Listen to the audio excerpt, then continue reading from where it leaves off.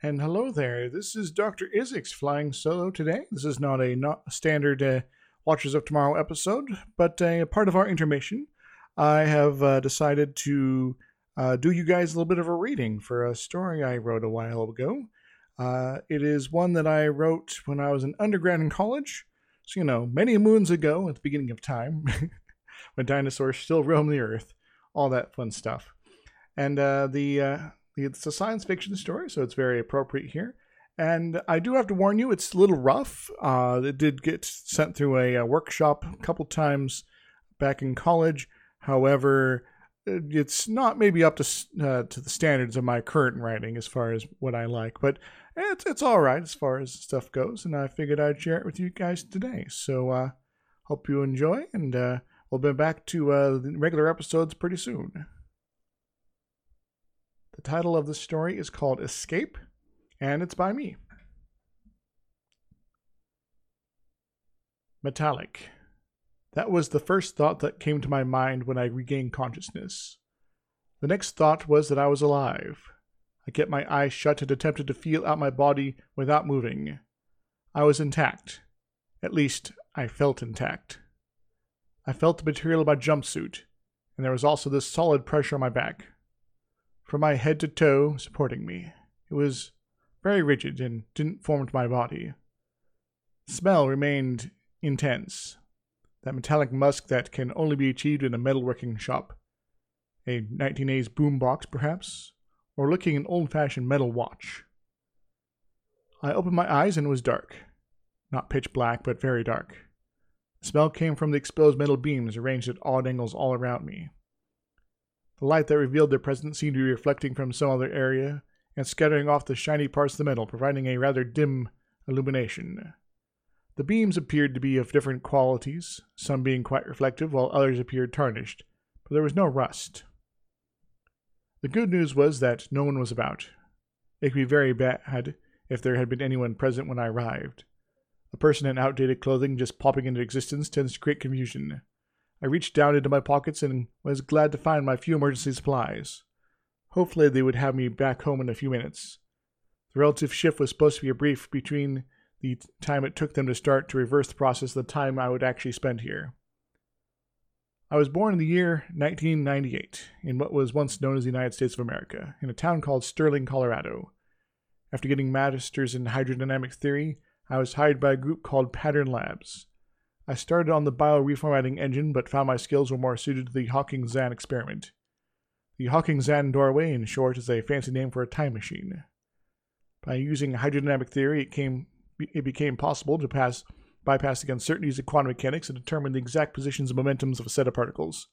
This led, in conjunction with the latest quantum gravitational theories, to a method of determining the precise position of a particle in space, and yet it allowed for rapid acceleration of its time variable. The object, or in my case, me, doesn't move at all in relation to some arbitrary particle designated by the lab, and hopefully kept safe until I arrive in the future. I simply started going through time very quickly. Years passed in a billionth of a second. Very trippy stuff. Experiments had shown that it was possible to keep track of the particles that make up me, and after a few minutes began to accelerate them in the opposite direction, bringing me home to my time again. So I waited in the dark to experience once again the strangest thing I'd felt since that night when I watched that movie with the computer in the black monolith. I waited and waited. After an hour had passed in this dark metallic place, sitting on a metal beam about as wide as I decided to pull out the emergency beacon. It was a long shot, but it had worked during one of the earlier non-human tests. It was a small box with a button inside. Nothing special. Pushing the button, it lit up and started flashing red. I put it back in my knee pocket and checked my other pockets. I quickly found my Omnisensor 500. This box had a big LCD screen that lit up green when activated, lots of buttons for calibration, and of course, a simple on and off switch. Another device activated, more blinking lights, more reflections. Green now. Good air, no radiation beyond background, no toxins, no anomalies. Okay, I was safe for a little while longer. With better light, meager as a readout is, I could make out more of the strange metallic beams. It was almost as if I was inside a building's steel and superstructure that had been slowly crushed from above. I was pretty lucky to have landed on a flat beam that wasn't broken or twisted, or at a dangerous angle. I crawled over to where my beam met the next one and I sat up against it. I started to wait again. I left my omnisensor on the beam before me to provide a little light. I had a flashlight, but hopefully I wouldn't need it. Besides, the longer I let it run, the better the omnisensor would make sure I was safe. Plus, I like green. Another couple of hours and I checked my watch. My patience was crumbling. The longest recorded drift difference was 25 minutes, 2027 time to 59 minutes, 2293 time. The rat came through okay and only having aged those 59 minutes. I was supposed to be in 2080, and I had been here for over 3 hours. This wasn't right. I got up and grabbed my omnisensor and I looked at it. Gravity. 1.0000432 Earth gravities. Atmosphere.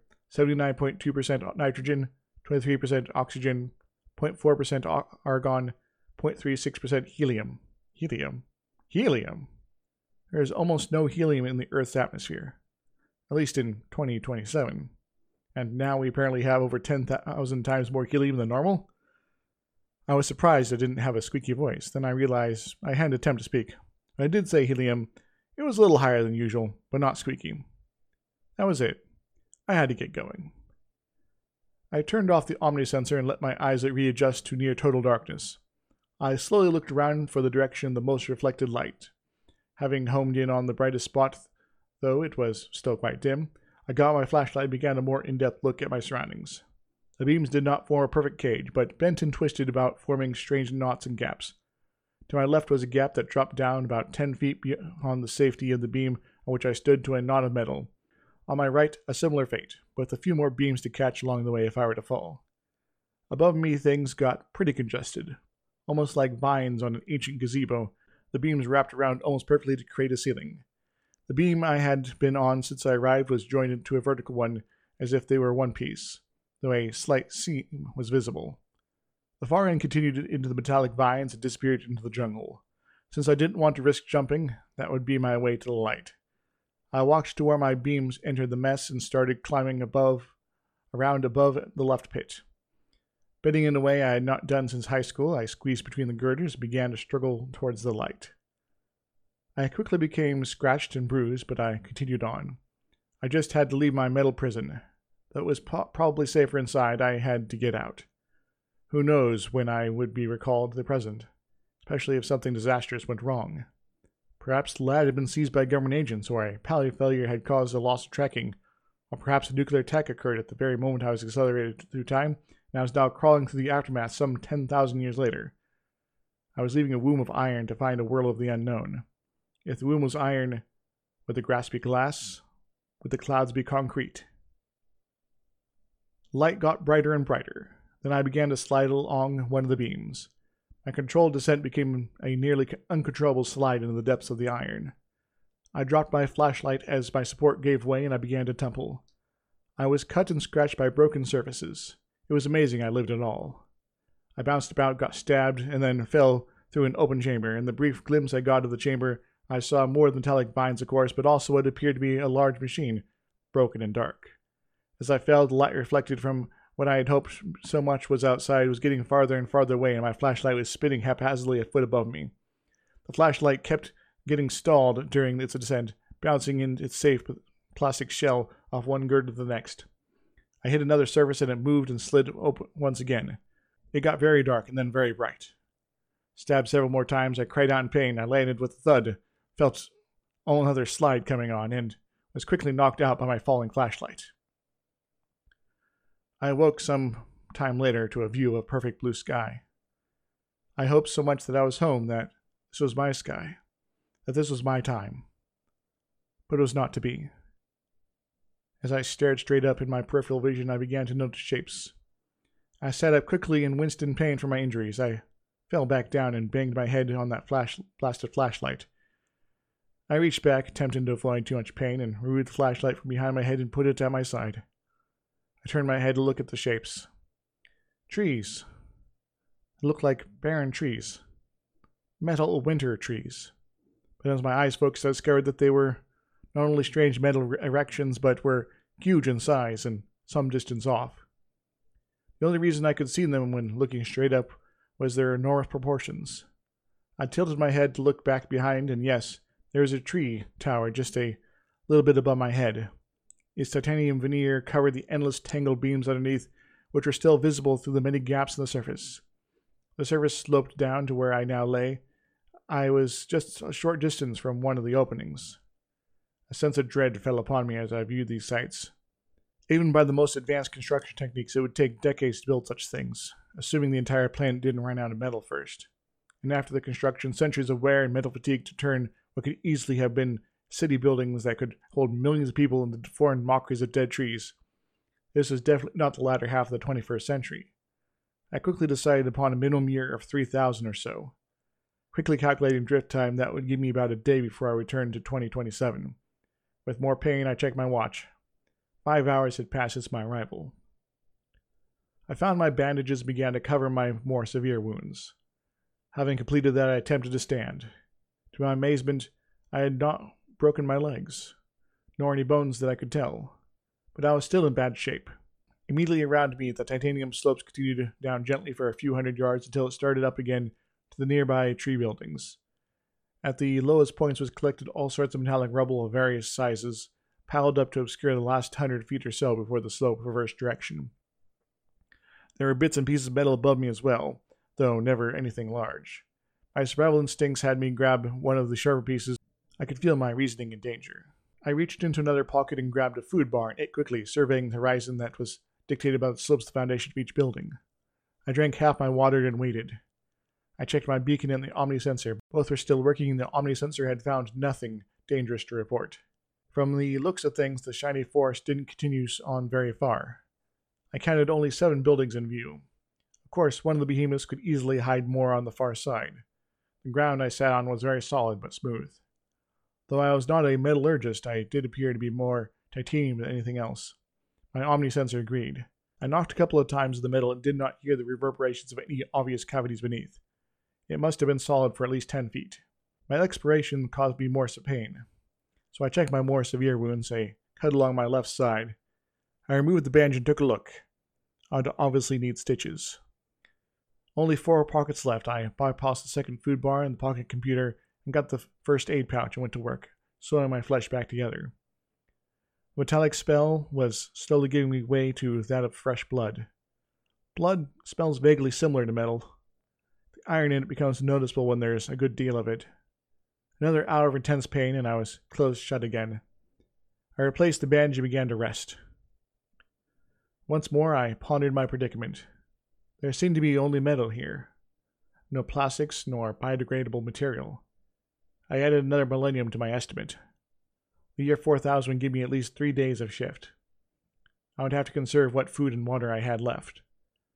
I would also have to find shelter, I thought. Who knew what could be lurking under these buildings, and what if it rained? There might not be any drains at the bottom of the recesses between the buildings. The entire area could flood. This was definitely not a choice place to rest. I packed my stuff in my pockets, including my sharp point that I chose as a weapon. There was a consensus at the lab that no weapon would be sent through in case the traveler was sent in the wrong direction by accident. A pistol in the 1500s North America could be a very desirable thing. Once more I experienced great pain as I stood. I decided to avoid the place I had started in, hoping to find less congested or dangerous opportunities in one of the other nearby buildings.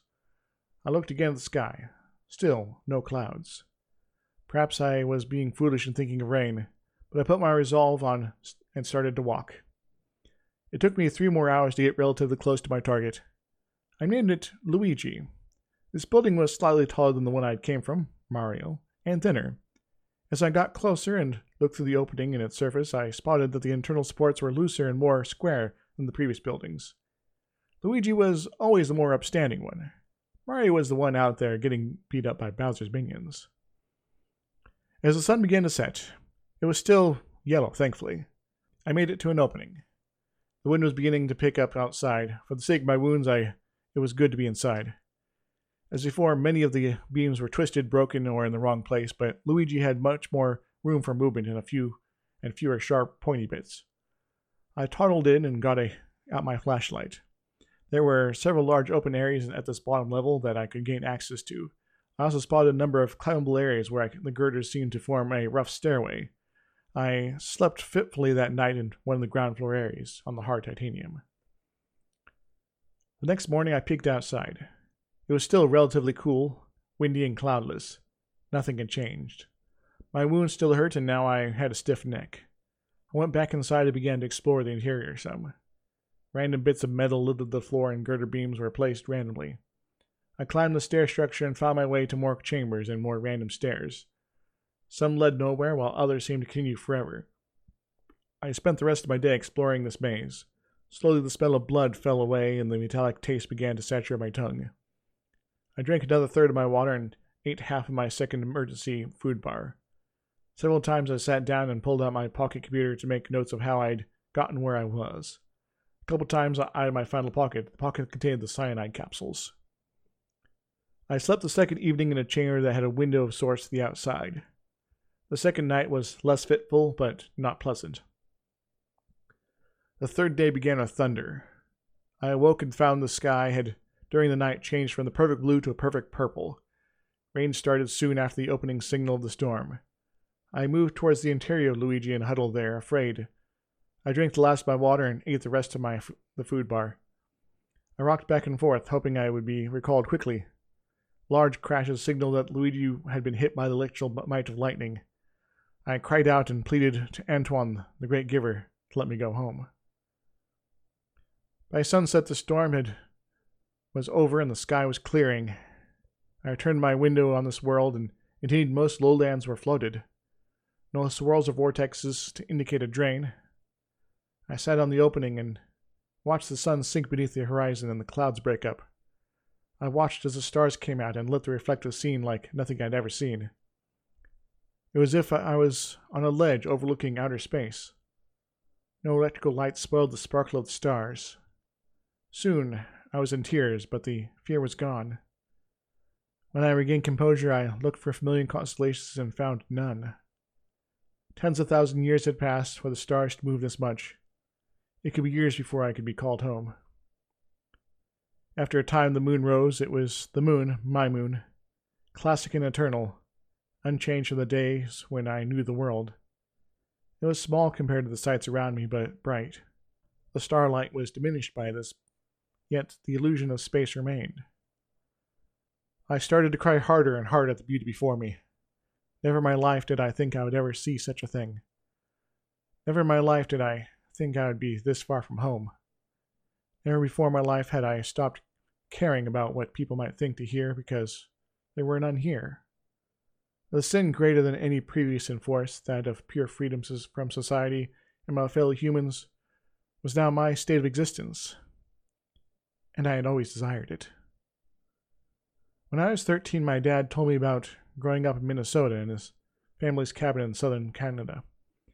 He once went on a trip by himself into the Boundary Waters, a large system of lakes, rivers, and forests near Lake Superior, along the border between Canada and the old U.S. My dad was planning on going with some friends, but they backed out at the last minute, so he went alone. He spent 5 days hiking and boating in a glorious wilderness.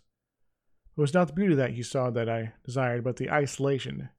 To be miles away from the nearest human being, to sing, to yell, to cry, and to laugh whenever you wanted.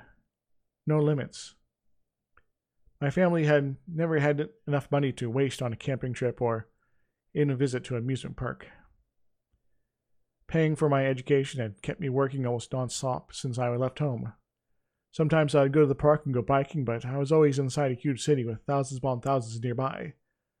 Hundreds who could call the cops if some strange man began yelling at himself for failing to compute an equation correctly. A park's not freedom, it is simply a false wilderness to keep us bottled close to the action. My crying slowed and I smiled. I stood up and laughed. I yelled out obscenities into the night. I told Antoine to screw off and take his postmodern religious crap with him into his dust-filled grave that must have been long opened up and violated by plate tectonics. I claimed national allegiance to no nation but to myself, and then I calmed down, exhausted by my outburst. A strange sound came from behind me. My instincts had me turn. The starlight revealed little of the figure that stood there except a gray outline. "Hello?" I said, feeling almost sinister as I spoke the word with confidence. I actually perceived at this point that this figure was indeed one of the lords of the system that Antoine spoke of in a seminar. You have no power over me. It stepped forward and into the moonlight. It stood a little over 6 feet tall and was fairly thin. It appeared to be covered in a strange reddish fur or hair. Large, pointy ears, wide hands, and 2 visibly long teeth poking out the sides of its mouth. Leave. You are far from the evils of the past and are weak here. I felt very religious despite having just given up my faith in the words of Antoine. The creature stopped and observed my features. It took another step and made a strange sound. Very well, I told it. If you want me, you will have to catch me. So as my words suggested, at least to those who understood English, I ran. I looked back as I followed the wall along the platform and saw the creature pause before beginning the pursuit. I navigated myself to one of the scalable girders formations, pointing the way up. I would have preferred one that went down. I started climbing. Pain wrecked my body as I pulled open my cuts, but the adrenaline prevented me from stopping, and despite my flight, I still felt confident on some level that it was nothing to worry about. I climbed for a while and could hear it coming up behind me rather quickly. I sped up and climbed faster and harder. My foot slipped once because of the blood that covered it. A rational thought finally came that this was not one of Antoine's boogeymen, but something else entirely. Panic overtook my mind as it concluded that some alien creature was attempting to capture me for some unknown purpose, possibly to eat me. My speed up this twisting metal increased once again. The spire ended near a platform. With no worry about falling to my death, I jumped the 7 feet to the platform, turned and looked down. I did not see my pursuer. I moved quickly to the far side of the platform and hid. A few seconds later, I was unconscious. I awoke the next morning to sunlight and a softness. I wasn't resting on metal anymore. I looked around and saw I was neither home nor in my hiding place. I was on a pile of strange fabrics in the open air. I came to full consciousness quickly. I attempted to move, but found my body immobile. Wondering why it was so, I attempted to do it again. I soon realized that my body was refusing to move because it was in an immense amount of pain. That sleep and adrenaline had made me forget existed. I passed out again. Being exposed to the noon sun forced me awake once more. The pain was lessened, but not gone. I could move a little, but only with much effort. Attempting to ascertain my situation, I tilted my head to view my surroundings. I was on the soft pile of assorted fabrics on top of another titanium platform. The platform bent up some 20 feet away in all directions and then ended in pure blue sky. In the direction of my feet was an opening that led down to more of the impossible girders. To my left was what appeared to be a bunch of plants randomly piled up on top of one another, like a mad hydroponics garden. Next to that was some metal poles and a tarp that was just sort of lying there, not folded properly at all. It appeared wet. On my right were some buckets that appeared to have water in them. I tried to get up, but lacked the strength, so I waited. With no strength to move, all I could do was think. Of course, thinking can also, in this case, be described as panicking inside one's own skull. Unless I had moved through time again, which I doubted, something, probably the creature, had gotten me. It was probably right downstairs, waiting for me to wake up to eat me alive, and conscious, of course, so it could hear me scream in pain. Or it was just waiting for me to wake up so that it could torture me properly. My mind went on with other scenarios in which the creature did something unpleasant. So when I heard the sound of something moving, I closed my eyes and hoped I could pretend to still be asleep. The sound came up from below and then moved over to my right before coming very close to me. My mouth was forced open and some water poured in. I swallowed happily, of course, being weak as I was and thirsty. There was no helping that. The sound then moved away and I heard the sound of a metal bucket hitting a metal floor. The sounds then moved around me. I felt my pockets being played with. My pocket with the suicide bills was the first to be emptied. I heard the plastic case hit the platform a dozen feet away, then my omnisensor was taken and tossed. Then I took out my pocket computer, and from the sound of it, opened it up. Sound similar to the one that the creature made before came from right above my chest. The sound of movement left my side and ended somewhere on my left. Not knowing what to make of it and still very much in the throes of pain, the most simple part of my mind took control.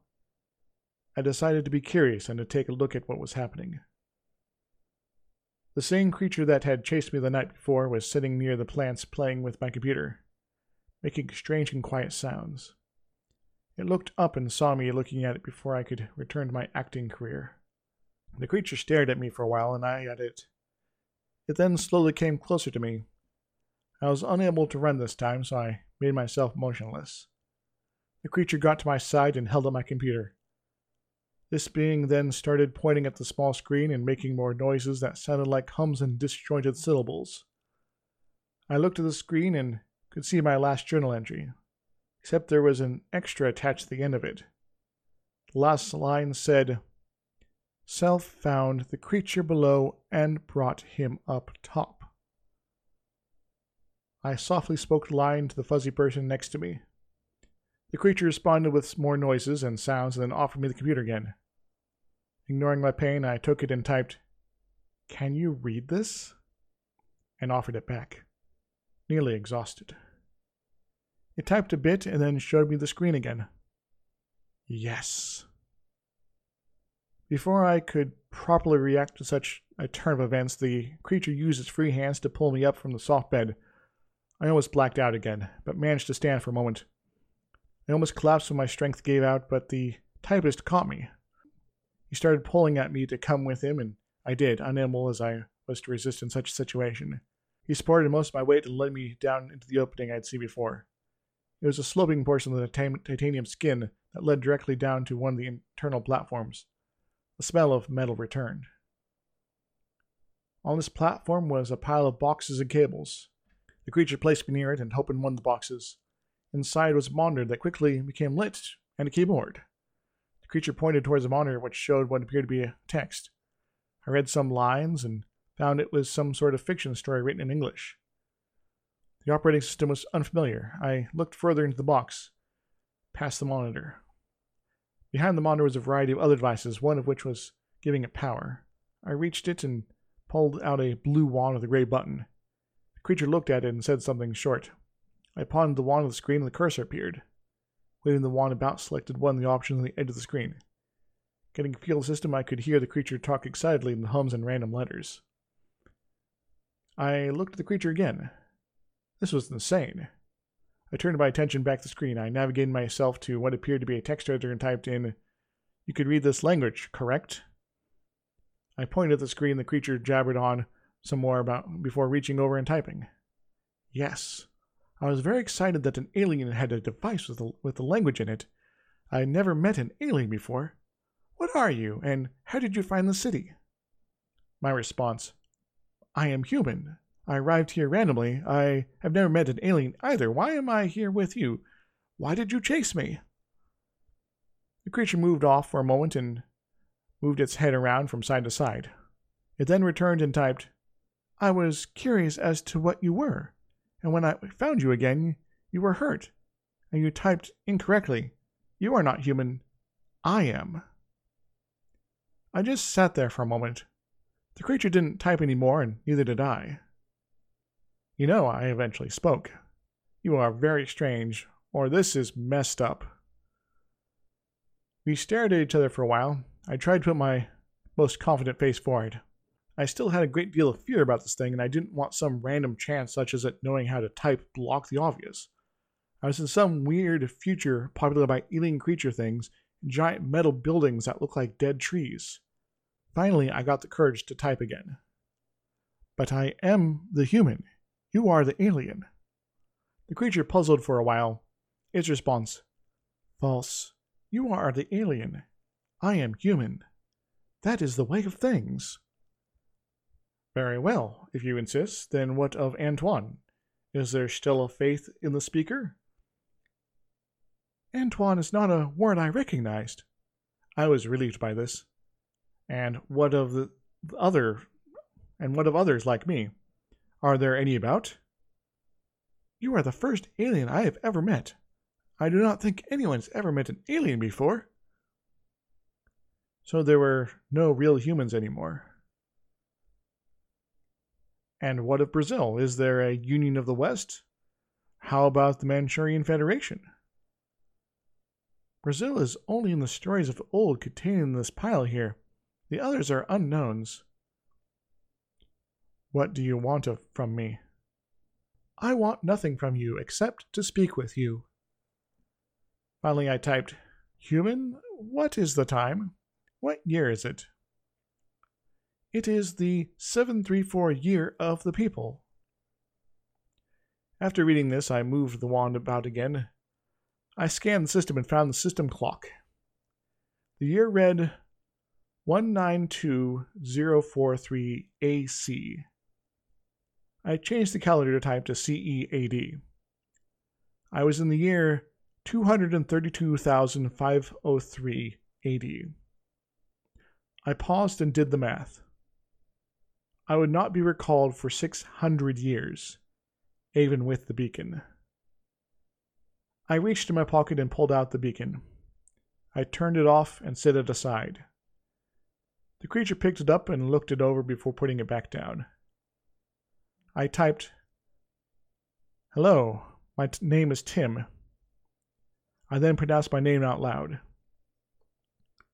The creature puzzled and spoke more words, and then pat me on the head before typing, Hello, Tim. I am Izixs. Welcome to my home. It then said, Rixen. And I thank you for your generosity, Izixs. I will not be able to go back to my home. Can I live here? I smiled to myself as I typed this. There was the distinct possibility that Rixen didn't actually understand what I was typing at all and responded, as was appropriate by some strange chance. I decided his next answer would determine if I trusted this creature. Yes, I trusted him.